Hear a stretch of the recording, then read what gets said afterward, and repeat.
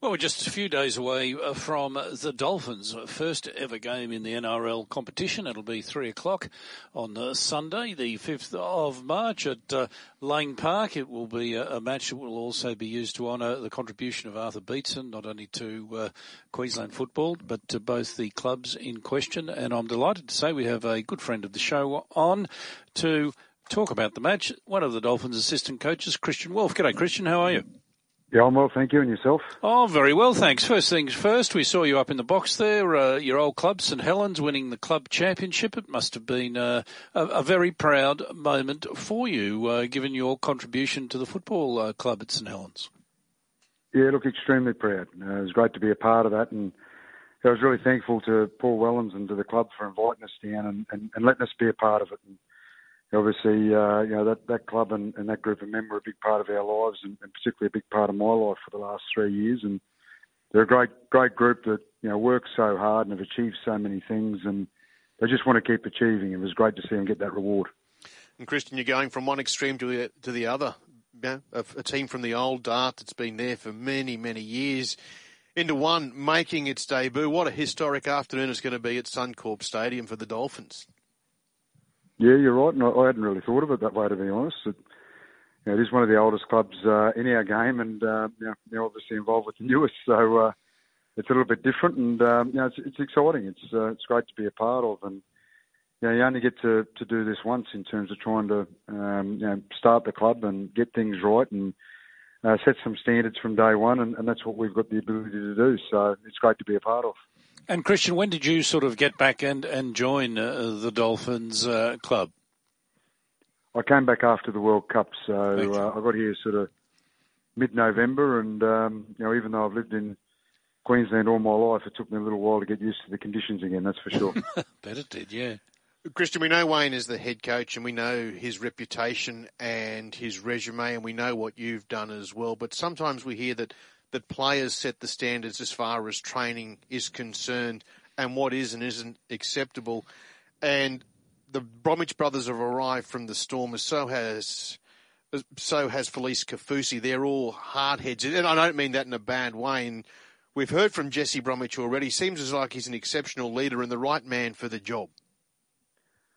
Yeah, look, I agree with everything you said there. And it's our job as coaches to set the standards and to set the boundaries and outlay what we want it to look like. But the players have got to buy in and they've got to do it. And you need leaders, and your leadership's extremely important there. And I can't sing those three guys' praises enough. It's one thing bringing guys in and particularly older players and wanting them to be leaders and wanting them to set the example. But they've got to go and do it, and they've got to still have that hunger in them and still have that drive to really sacrifice and commit to what it takes to be a good leader. And those three guys that you mentioned have done that and done that exceptionally. And I think Jesse's an exceptional man. He's great to work with. He leads by his example. He's not a big talker, but when he does talk, people stand up and listen because what he's got to say is usually spot on as well. So they've been really good to deal with, and they've done a great job so far.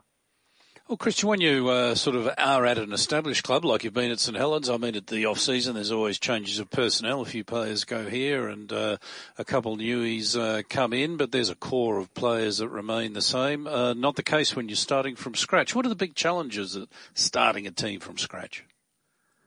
I think everything's a challenge, and what you just said then is certainly part of that challenge. We've got to build combinations. We've got to build players that aren't just teammates because they wear the same jersey, but they're teammates who want to do a little bit more for each other. And that takes time, and you've got to build that trust with each other, and that only comes through time and hard work and sacrifice. And we're starting everything fresh, and you'd be surprised how many things you've got to think of at different times. That when you walk into an established club, there's already a name for everything that you do, or a name for certain scenarios that you might come across in a game and on the field, and that kind of thing. And the number of times that players are asking us what we're calling things, and we haven't thought of that yet, and because there is so many things to think about. So, as much planning and as much organisation has gone into things before the teams got together, you're still picking things up, and you're still learning, and you're still trying to get things right on the run. And that, as I said, that's part of the challenge, and it's all a big challenge. And I think we've done a really good job in terms of where we're at, but we know we've got a lot of hard work and a lot of challenges still to come, and that starts this weekend.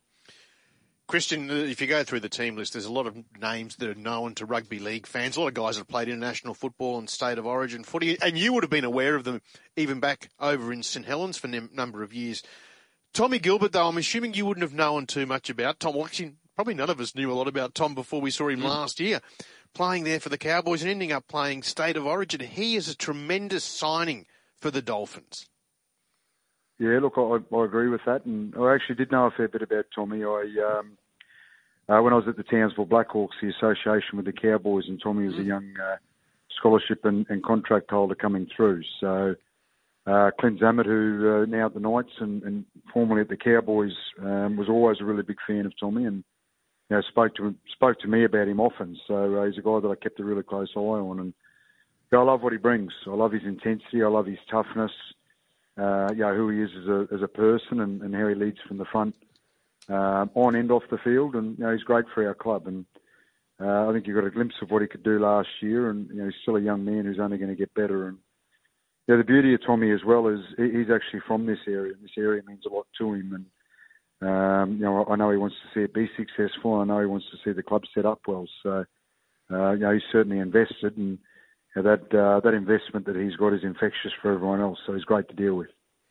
And you were just saying, as we were doing this interview, you had to go into a quiet room because there's construction down there, putting lights up, so there's still plenty of infrastructure. How are the facilities at the Dolphins?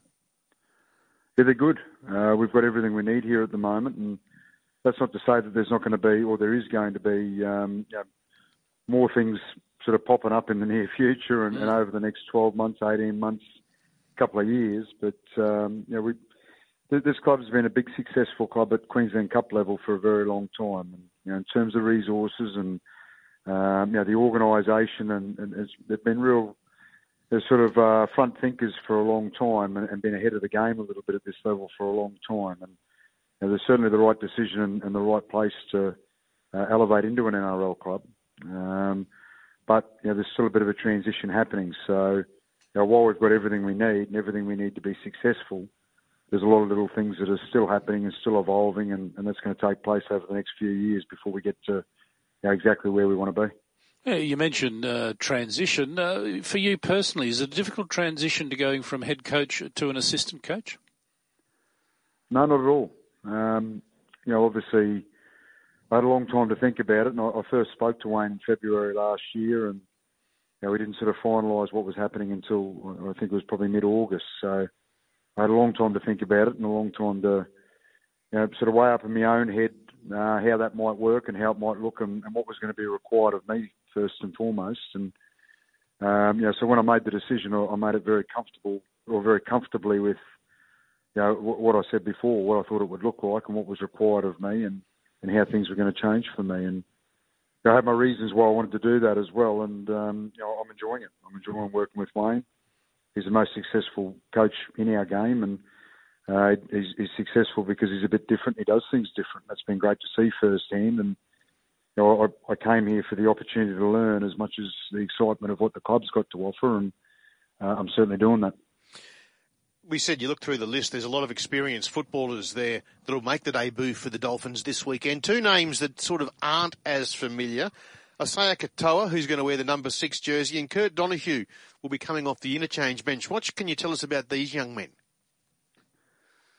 Yeah, look, they're both great rewards for young men who've been given a bit of an opportunity in a pre-season and really wanted something out of that opportunity and made the most of it.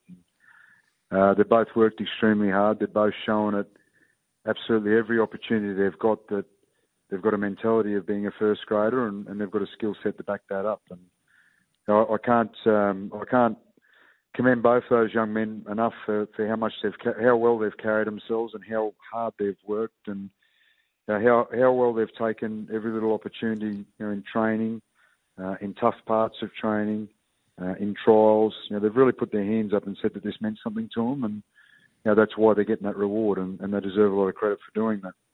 Well, you mentioned about meaning something to players.